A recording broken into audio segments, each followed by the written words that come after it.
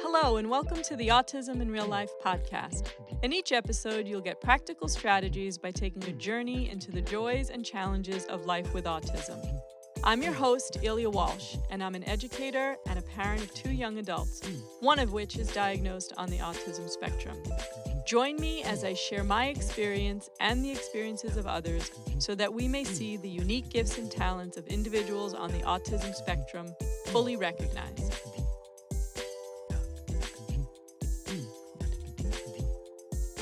Well, hello and welcome. I'd like to welcome Darika to the Autism in Real Life podcast.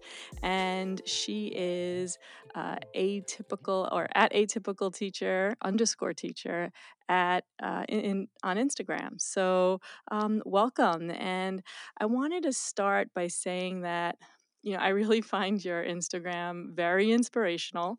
And, it was sort of like an accident, my stumbling on your feed. And I just found myself really resonating with a lot of what you were saying and a lot of the tools you were using. And I'm like, who is this person? I need to know who this is. So, I made it a point to reach out to you. And then we connected a little bit more. And I was like, no, I think I need to have this person on my podcast. So here we are. I'm very happy that you're here with me this time. Thank you so much. I think the respect is mutual. When I saw some of your posts, I just felt like it was such a positive place to be. And all your messages on Instagram are so positive. So when you reached out, it was really organic that we meet because mine is pretty similar and we both advocate for people with disabilities. So I thought it would be fantastic. Yeah, exactly. And so, for our audience, could you give them a little bit of background about yourself? Yeah, I kind of stumbled into special education about a decade ago. I started casual teaching in a school, and they put me in emotional disturbance behavioral class and showed me the board, which had a big indent in it. And then they said, "Oh, that was somebody's head." Oh, And wow. I was like, whoa, what did I get myself into? And I have not turned back since. Thank goodness. Yep. So I think it's something that you really need to resonate with. There's a lot of people have different ideas about what special education's about. And my own has changed over the time that I've been working with different individuals, different disabilities. So right now, I'm a head teacher of a high school for boys. And I get to think about my own philosophies of special education. Right. So yeah, it's kind of exciting times right now. Yeah. So give me one example how your perspective on special education has changed from when you first started, because it's a decade's a long time. Yeah. Um, I think when I first started, you're kind of thinking that everybody is the same. And when you learn about special education, when you learn about people with autism, for example, these are the traits, but it's not true. Every individual person is so different no matter what badge they come under. And the badges don't matter anyway because that's more for funding and things like that in Australia. Um, because each person is so different and you deal with them in such a different way, just like you would anybody else. Right. Right. No, I definitely agree. I think, when you go to school for this, right, like you can read whatever they have in the textbook. I think I may have mentioned in the past at some point that in the textbook that I had, autism was maybe half of a column in a textbook. Um, and, here I am, it is life work now, right? So it's a completely, when you really get immersed in it, and not only that, start working with students, you realize that each one has their own unique way and their own learning style. And so you have to kind of adjust for each learner. Yes, and I think a lot of autism you can't learn from a book anyway. Um, when I started at the school I'm currently at, they showed me a picture of the boys and said, "These are going to be your kids in the classroom." And I looked at this picture, and every kid's a personality just shone through because there is no fakeness in it all. So I kind of planned my class according to what I saw in that picture, which is bizarre, but I always go by feel. So I set it up and I thought, okay, let's see how this goes. Day one, I might be changing it. Period one, I might be changing it. Who knows? And when we started, that's exactly what happened. So, in terms of the classroom, for example, that's definitely one of my strategies. Setting up the classroom to be minimal, desks with spaces apart so people don't feel like they're on top of each other, and just declutter in general. Right. So they all came in, and some of them proved my instinct to be right, and some of them very, very much wrong. Right. And then you adjust and move on. Yeah, so I hear you gave me a strategy already because I always ask strategies, obviously. But minimizing the classroom, and I think one of the things I'm usually struck by when I teach educators, I always have, usually their classes are around 30, and there's always maybe, at least 10 who are saying, "Oh, wow, I think my classroom has too much stuff in it. I think it's too colorful," because I think we're trained right early on to have, especially if you're doing elementary school, right? It's those early grades, it's, oh, make it really colorful, come up with a theme. I mean, in the school I taught, it was like, well, what are you going to do for your theme, next school year? And people were thinking about it and it felt almost competitive. I really like to start with a fresh base. I want everything to look neat and clean, and books in their spaces, and little caddies for their pens and things on their desks. Um, Boxes with their names on it for their books. So there's no clutter at all. And then as we go through the year, I like to add their artworks to the room, their projects to the room, and then they feel like this sense of belonging in the space. I always say that we end up being like a micro family in that classroom because we're together so often that you kind of have bad days and good days, and we all do, and you just get over it and move on. Right, that's really true. I think, and each classroom that I've ever had or ever worked in has a distinct, like, personality, even as a collective. Like this, like I really like that micro family, like you're talking about. It does feel like that, and each one has its own flavor, so to speak. Yes, exactly. I don't think you can go into a classroom with these are my set strategies and I just want everybody to stick by the rules. Right. um, because I'm probably the worst one. I love breaking rules. Yes, I think we would be really good co-teachers together. That's awesome. Some days the boys walk in there and they're like, "Oh, we're meant to do English, and we're learning Charlie and the Chocolate Factory or whatever it is that I pick for them to do." And then I'm like, "Nah, let's do something different. Right. Yeah, I think you really have to have this sense of flexibility and Yeah. a fluidity, right? Working in special education. Yes. And the boys do like things to be predictable. Hmm. But that's all fine and good if most of it is predictable and they trust you. That's where you can start being a little bit more flexible and teaching them that you need to be flexible. Right, right. And you hit a really great point there is to have them trust you. And I think that's another big point I try to hone in on when working with other teachers is our kids really need to know that you care about them. Like they need to Yeah. know that you really give a crap, for lack of a better way of saying that, because Yeah. it's almost like they can see through that, right? Yes. Yeah. And especially with the relationship you end up having with both the boys and their families, Mhm.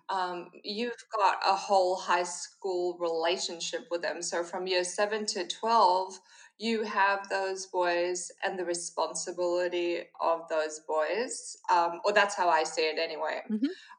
And then their families are extensions of those. So in the past, for example, um, when I started at this school, I had this boy whose mum thought that he was being discriminated against. She would sit in the front office and monitor what was going on with him the whole day. Mm. And that shows me a huge distrust in the system and in the school at that point. So for me, the first thing was to build trust with her son and to get him to learn that I will do what I say I'm going to do. Right. And that's another thing. If you can't do it, don't say it. So he eventually trusted me so much that when he was set off in the classroom, I would stand in between him and the other boy, which I do not recommend because my husband thinks I'm crazy when I do this. Um, and I'd say, I got this, trust me. And he'd go, yeah, you do. And he'd walk back to his desk. Now, to me, that was amazing in the classroom. But his mom came back, and she's kind of higher up in the Department of Education here in New South Wales. And she said to me, it's actually changed the way my family's run. Hmm. And I was like, okay, Oh, wow. how does that work? And she says to me, now instead of having conversations about what he can do at school, how he can make it better, how he can cope, they're actually having regular conversations like any other family. Like, how was your day? This is how it went. She doesn't have to help him get through the day. Mm. And that was huge. Right. So I mean, so that's something that when I work with families, I really like to emphasize. We talk about, right? Like there is definitely a place and being a mom of someone on spectrum. I know there's always been that place where it's like I'm still a coach, I'm still a teacher, I'm still, trying to navigate and help teach skills and all that. But sometimes I really just wanted to be a parent. Right, and have like normal conversations at dinner just like that, and it can blur, especially I think if you're an educator, right, and a parent. You kind of sometimes those lines get a little blurred, but I think it's great that they were able to be able to just step back and be a family, right? Like I know I think for other people they don't always understand that. Yeah.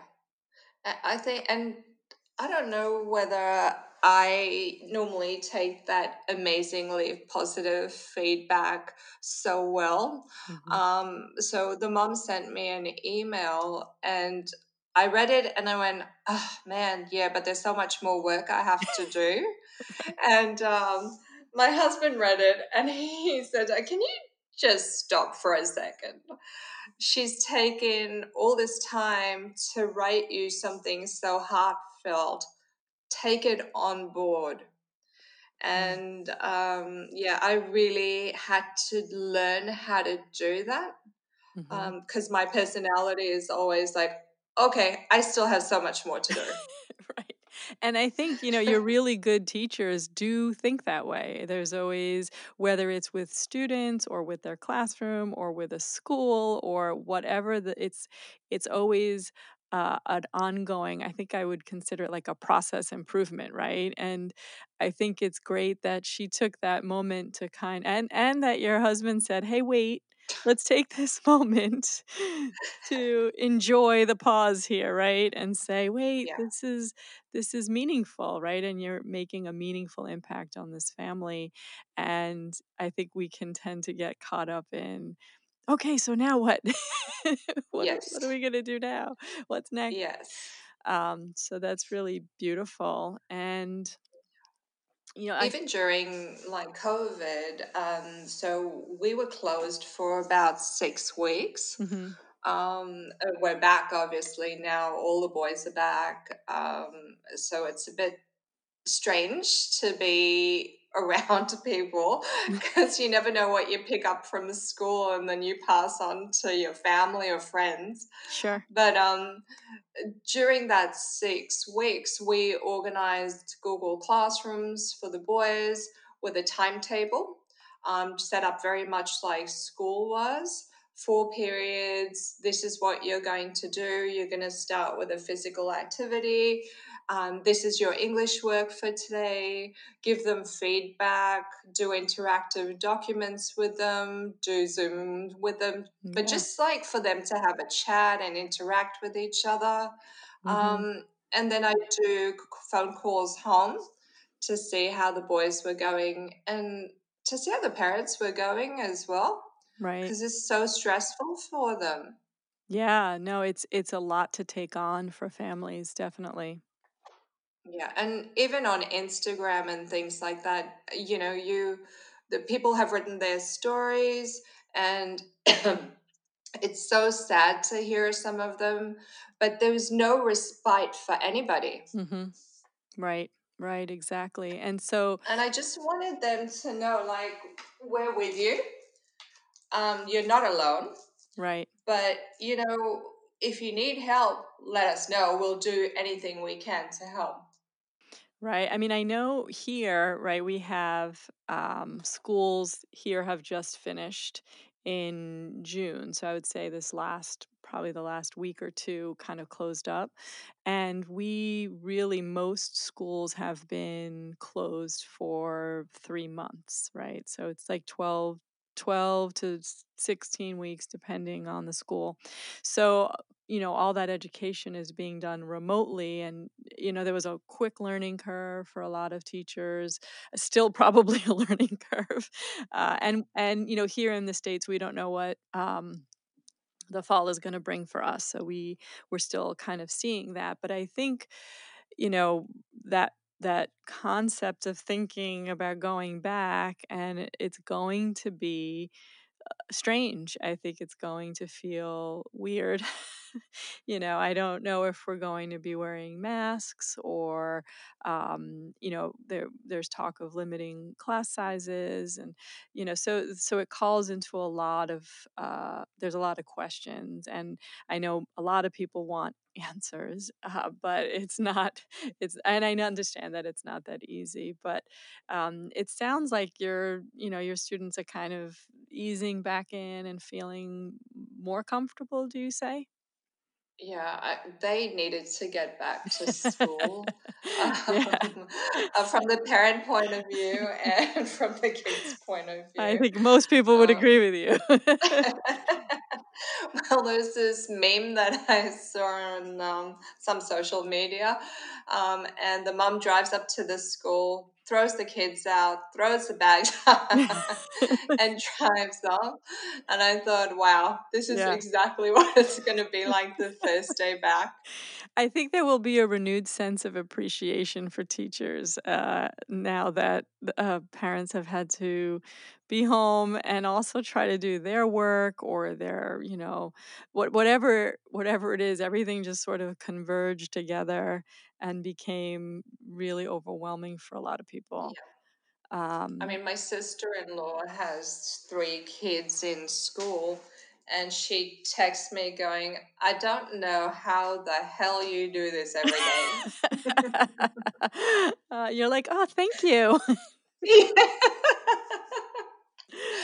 I'm like, Right. happy to do it. Pay me more. Yes, that could be a whole nother podcast topic, right? That's right. Well, Yeah. I think in Australia, we're better off than you guys. I think I here it have some depends. friends who live in Texas, Uh-huh. Okay. and they were telling me about, teachers having to get another job to be able to maintain themselves, and how low the wages are for you guys and things like that. That's a whole craziness that I just don't understand. Yeah, and I think here there is a big disparity depending on which state you're in, and also what down to what town you're in, and sometimes even within the same, let's say, county or town, and again each state organizes themselves a little bit differently. But even if you have, like, I was in one district in New York that, there was 5 elementary schools, and even from elementary school to elementary school, there is a disparity. So it really kind of, now everyone would get paid, let's say, the same thing, theoretically, but sometimes one school would have more opportunity for extracurricular activities and another one would have less, right? And then so it would get a little bit messy for sure. So I think it is varied, and it would be nice to kind of maybe have some equanimity among the schools, at least Yeah. from state to state, right? Well, But you guys are the most valued people in any any country. oh, well, I would say educate. I agree with you with educators, yes, but it's I think we're still working on that. But like I said, maybe this experience will give people a different perspective, and I also think, and when you think about how closely you were saying, like this micro family, and you create a micro family for your students, but there are many educators where students, especially those who have special needs, maybe don't feel comfortable, right? Like it's a place that's Yeah. not safe. And I mean, I think we can all think back to one teacher that we particularly did not like or treated us particularly unfairly, and we could probably still hold on to that. I know I can anyway. Recall that a moment that I was like, I can't believe that teacher said that or did that to Yeah. me. And so we can also see how valuable, you know, the connection is between a teacher and a student, right? In both positive and negative ways. Yeah. I think so my philosophy on special education and the way we run it in my school is definitely to build those relationships with kids, make sure that their environment is safe and predictable, and then slowly start to change things a little bit in terms of flexibility and helping them with, situations that come out of the blue, which might mean their teacher's away and they have a substitute teacher who takes that. Because in the later years, so year 10, 11, and 12, I actually take all the kids out for work experience. That's great. So it's a program that wasn't at our school before, which I implemented when I started. And it was really hard to get people to come on board. So we pretty much went into a shopping center and cold called every shop in that center to say, look, this is who we are. We're local. Can you help us out? The boys need to do work experience for 3 hours once a fortnight or 4 hours once a fortnight. And this is what you're going to get out of it. And the thing that they were going to get out of it was that the community would know that you're doing something good for our school and our boys. And so that started a few years ago, and that program is really amazing. because the kids leave high school with already having some kind of experience in the workforce. And as we know, workforces are so unpredictable. So if I gave my boys a predictable classroom from year 7 to 12, I'm not helping them. So in the workplace, for example, they have members of the public coming up to them saying, where is this or where's that? And we give them lines to say, and they have to deal with that unpredictableness of the working world. And I must say, by year 12, these boys are doing so well. It's amazing. They're such an inspiration. Yeah, I mean, I think work experience, it's funny because a lot of times here in the schools that I've worked in, it's not a requirement, right? There might be an internship, or there might be now volunteer work has been something that's been implemented in many districts across the country. You have to do so many volunteer hours before you graduate, which I think is great because it's a similar type of thing and it can be so helpful.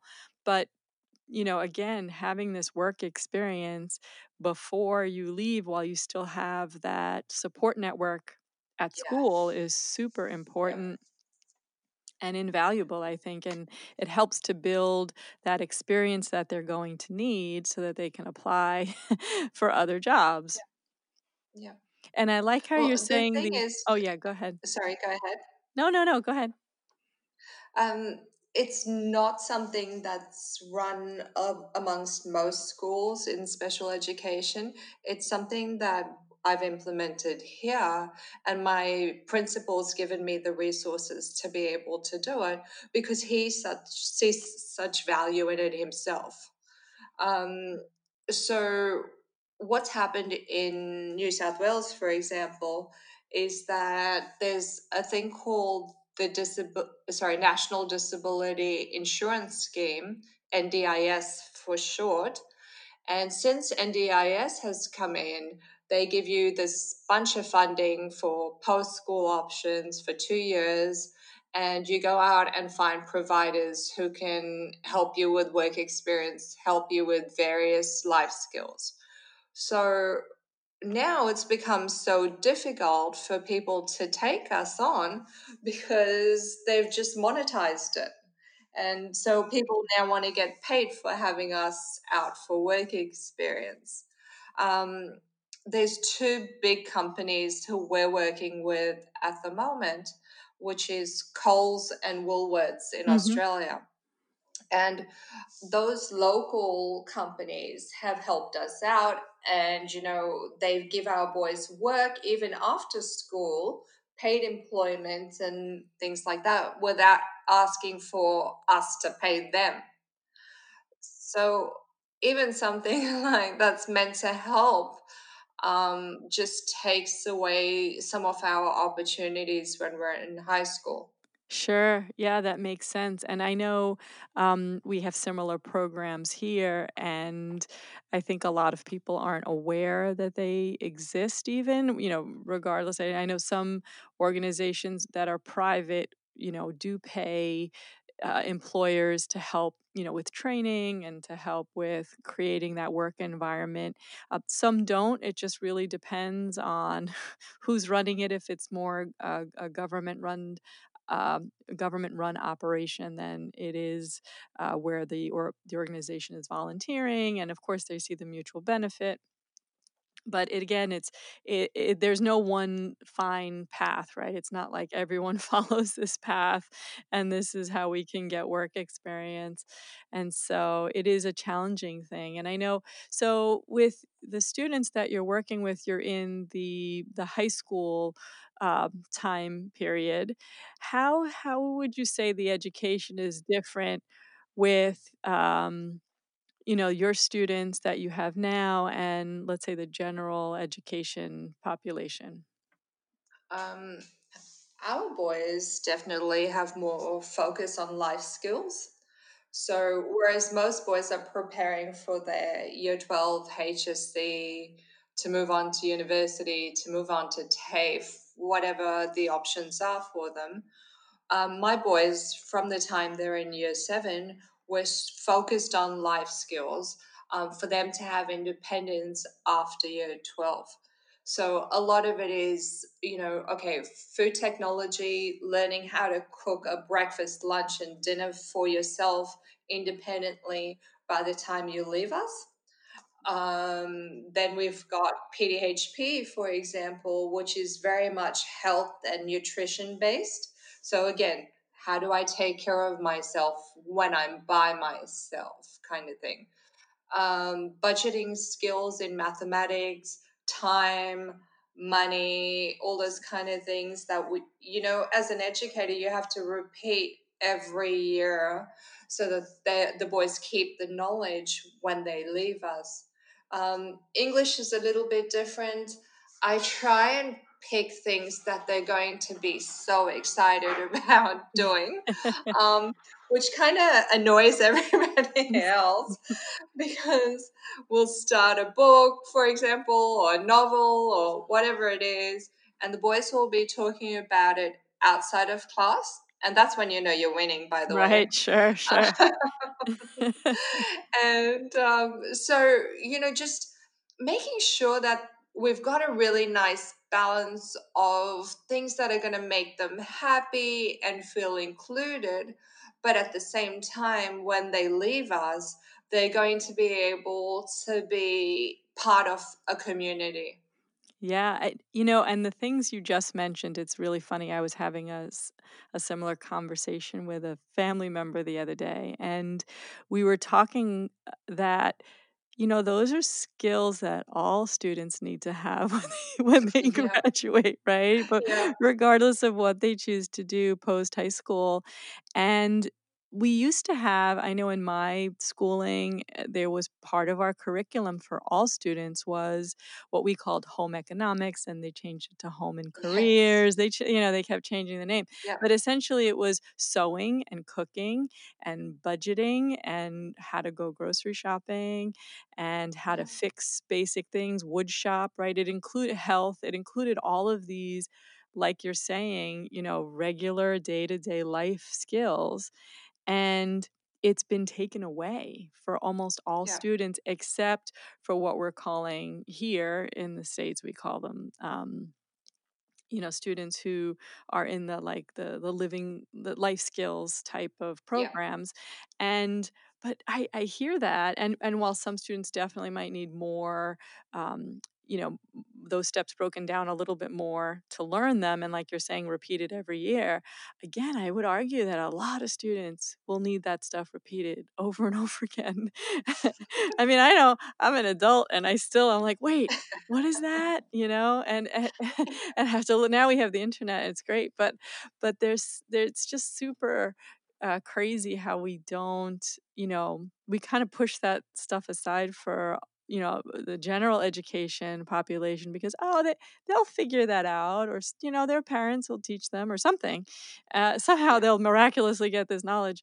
um, but let's make sure they can do all the tests and all the standardized tests and all the state tests and Oh, whatever that's a other. different podcast. Absolutely, but it is crazy making because, when I hear people say, "Well, we have, this student in a life skills program," I'm like, can we like change it something else? Because we all are need life skills.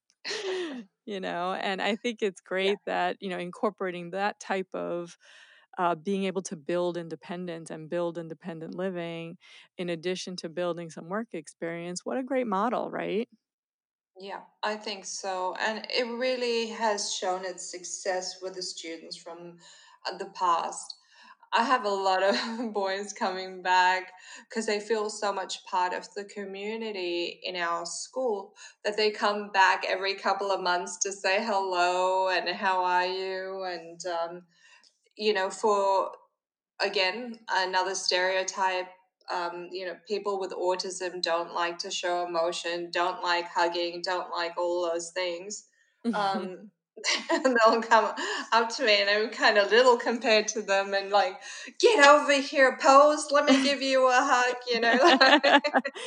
Right, and that is a Um, testament to doing something right also, right? In addition to talking about the assignment outside of class, it's also coming back and wanting to connect with you again. yeah. And it's just so special. They're just amazing. You know, learning to be in a special education institute, like in schools, it gives you this opportunity to learn so much about other people.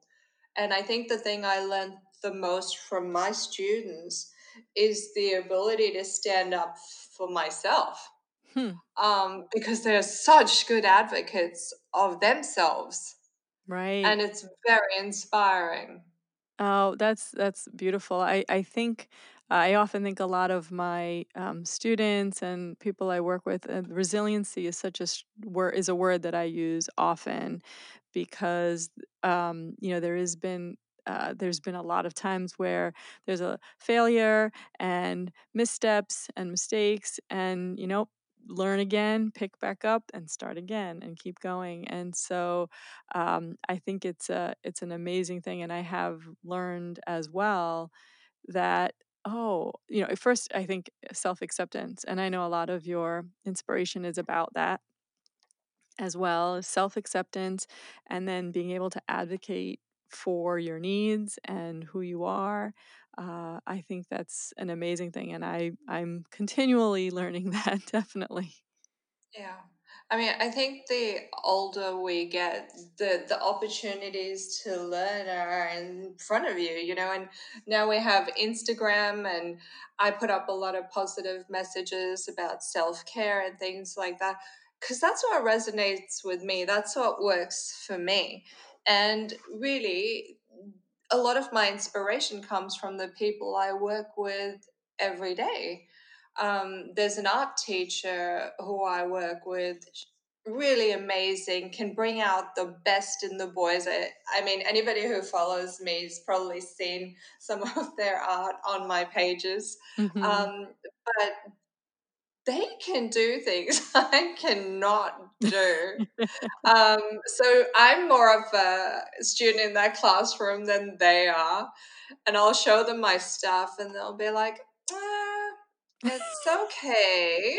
Maybe put a bit of color here, or do this, or do that." It never comes out as well as theirs does. Well, I like that they're learning also how to give feedback, right?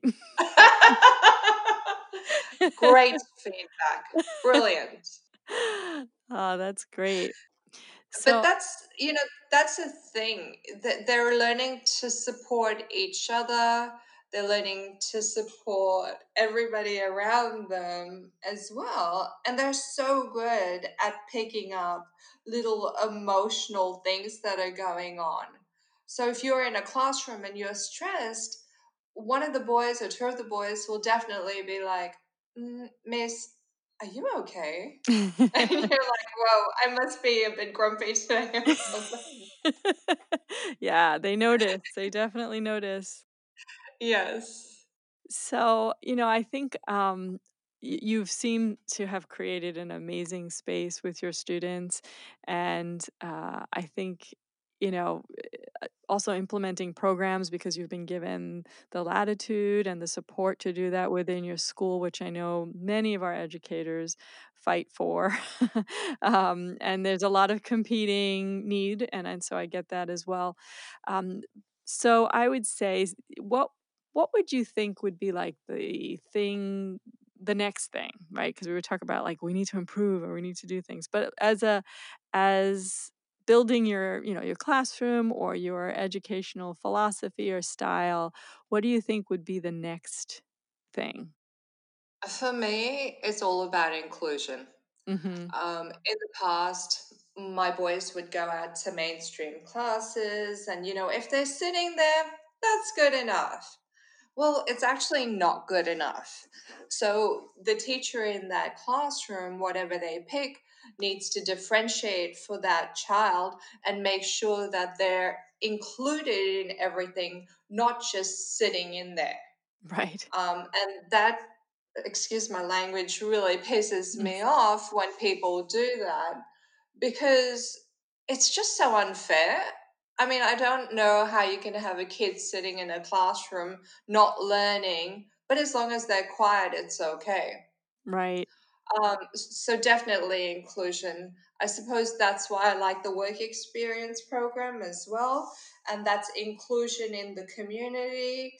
I like them to be able to be prefects in our school and student representative council board members and all that kind of stuff. So I advocate and I am very passionate about making sure that they have those opportunities. And that's what I want. You give them the opportunity, you don't just discount them straight away. Right, and I think it really you really need to look at each like you were saying before, look at each individual student and what do they bring to the table and how can we leverage those strengths. I think it's really critical to have that view and not like you're saying just discredit because they have a learning difference that maybe even and I've been there as a teacher, you might not know what to do sometimes, but it was my job to figure it out. So Yeah. that that And there's student has people who access. can help you. Yeah, yeah, definitely, definitely. There's so many resources, and I think the what I love working with other teachers, one of the things I love the most is that I learn more techniques and I learn more, skills. And I know here it's very hard for teachers to spend time with other teachers to learn some of that stuff sometimes, because you end up just being in your classroom or maybe in your school, and sometimes you get kind of stuck in your own school versus meeting a whole bunch of different teachers from all over and learning how they do things. Even here, like I'm hearing how your school might operate. I might hear another school and say, "Wow, we do it a completely different way." And Yeah. let's learn from each other and let's figure out how to do that and how to make it work. And so I think it's really valuable to hear. This is why I wanted to have you on, and I plan on having more educators on from everywhere so that others can learn and say, "Oh, wow, I didn't know I could do that." Like I didn't know, right? Like I think I could hear a teacher out there saying, "I didn't think of starting with a blank classroom and let the kids develop it," right? Like it's, Yeah. "Oh, wow, what a great idea." Now, I'm sure there's some other people doing that, but I have not heard of that myself. So I was like, "Wow, that's a really good idea. I think I might coach that a little bit in the future." um, Well, you're welcome. Yes, thank you. But like I think, those types of things, no matter how simple, and I actually have a good friend who created a school business partnership. She's a high school teacher, special education, and it's not just for special ed students, but it's a program that collaborates the school with local businesses to be able to teach exactly what you're talking about, be mentors, introduce students to different career options and so on. It seems like such a ground ball thing to do. but It really does. but it's hard. It took her so much work and it took her a long time to get it in place. But again, these are the types of things that we really need to keep thinking about to evolve education and really help our students build independence. Uh, Yes, look, I must say, at the beginning, trying to convince my principal to give me two teachers and an SLSO, so that's a teacher's aide in Australia, mhm, to be able to have release from class time for a whole day was I huge. bet. Yeah. And then he saw himself the differences that our reputation got in the community and just feedback from the parents and things like that. And I think it kind of solidified for him that this is something that we should be doing and it's the right thing to do. Right. Right. No, it totally makes sense. Totally makes sense. Yeah. Yeah. So I I think also you were saying about, neurotypicals. I have a 20-year-old son who left school going to me, why didn't they teach us how to budget? Why didn't they teach us how to do all these things? And some of the things that you're doing with your boys. And I said to them, well, this is life skills. This is what I need to give them. And he goes, well, a lot of us would have benefited from that as well. Absolutely. Absolutely. Yeah. It's true. And so and I think I think we just take it for granted that that's stuff that students will learn, and even as parents it's Yeah. like, "Oh wait, what do you mean you never learned how to cook?" What? you know? It's like, and it was funny, it was a conversation with my daughter, and she's an amazing baker. She makes amazing food, and I've seen her cook God, I love meals. eating. Yeah, and so she would do all these things, and then I said she's like, "You know what? I don't really know how to make, like, a meal." And I was like, "What? What do you mean you don't know how to make a meal?" Like, it was, like, perplexing, and then she's like, "Yeah, but think about it, I really haven't had to do it." And I was like, "Oh, I guess that's true." So, now she's 2nd year in college, and she's figured out what works for her, um, but again, something that we just took for granted that, "Well, what do you mean you didn't learn how to do that?" What? You don't realize you're doing everything for Right, them. right, sometimes it's true, and it was she could make herself a little something, but not Yeah. but a meal for, people. It was not something that she had ever had to do, so it was really Mind you, interesting. she would have watched you do it. Yeah, oh yeah, and helped even, but I guess the Yeah. whole planning and thinking about it, right? Like, I never thought of that. Yeah. Um, but yeah, so these are things we have to take into consideration, but Yeah. definitely life skills are not just for special education students. No, 100%. I think more and more we're talking about inclusion as well. And especially in the environment that we're living in and what's coming up in the world, that inclusion now just means that we need to fight harder for our students, people with disabilities, and all that kind of stuff to make sure that they're getting the same opportunities as everyone else. Right. Right. Because as much as our neurotypical kids need those life skills, our boys, our people with disabilities, and all that kind of stuff need the opportunity. Right. And this is what we're all fighting for. I'm so fierce with my school that sometimes my principal sees me coming and is like, oh What is no, she gonna why? ask me now, right? Yeah, yeah, yeah. And it's usually like something like, you know what, I need more resources, can I go out and buy these? And he's usually like, why do you tell me? Just give me the bill and I'll pay for it.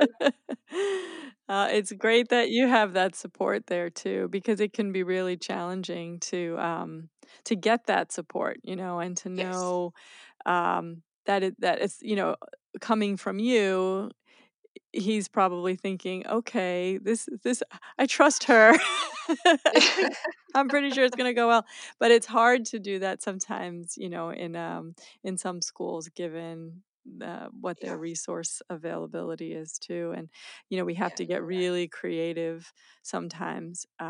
But yeah, it's true, and we do, like you said, y- the inclusion part of what you've created is the inclusion into the community, which is right where everyone's going to end up. So, Yeah, so really thinking about, and I really like what you're saying about the opportunity. Other students, right? General ed students may get an easier shot at that opportunity than some of our kids with special needs. And so that can be I think, really hard. yeah, 100%. So the next thing I'm looking at doing is creating workshops for people to talk about, like, especially big companies, to talk about that inclusion and to work out how they can ingrain inclusion into their companies from the bottom up, top down, human resources. It needs to change the way companies are looking about inclusion, and just dealing with each company on a very personal basis and working out strategies for them to be able to include people is going to be phenomenal, because the for example, my boys start with work experience.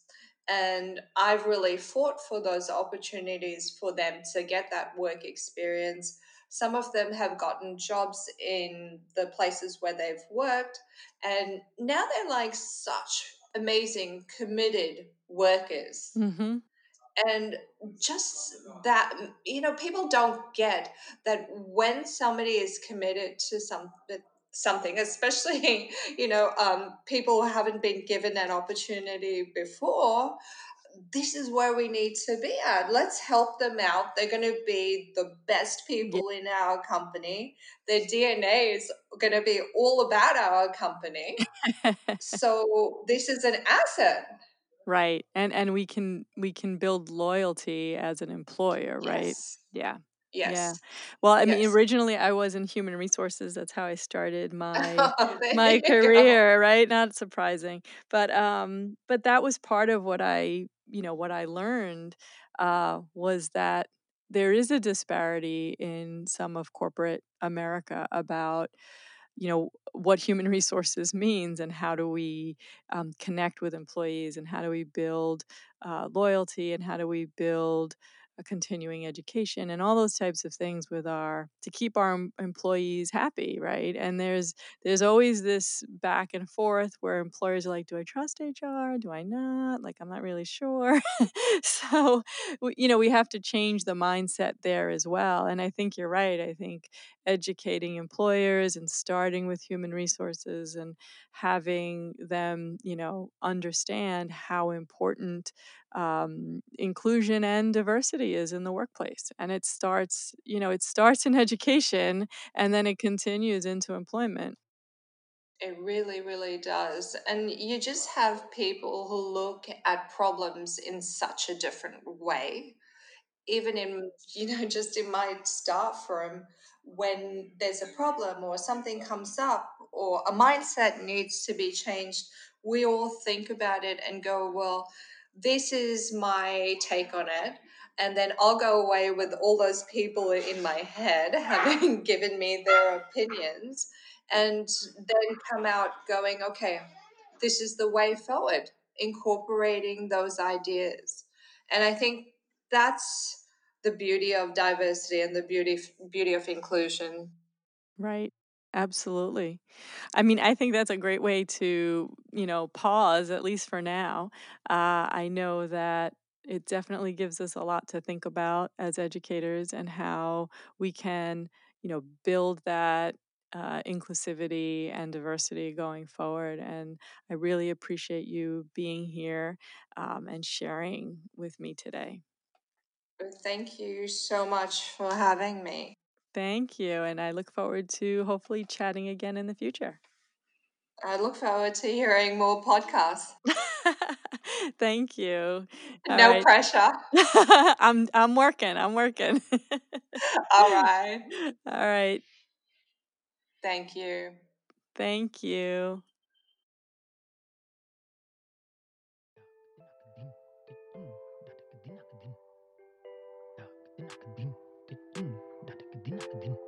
Thanks for listening to Autism in Real Life. This is Ilya Walsh, and if you like the show, please hit subscribe so you can get notified each time a new episode is released. Also, if you join our email list at thespectrumstrategy.com, you can get a code to attend one of my online courses for free. See you next time.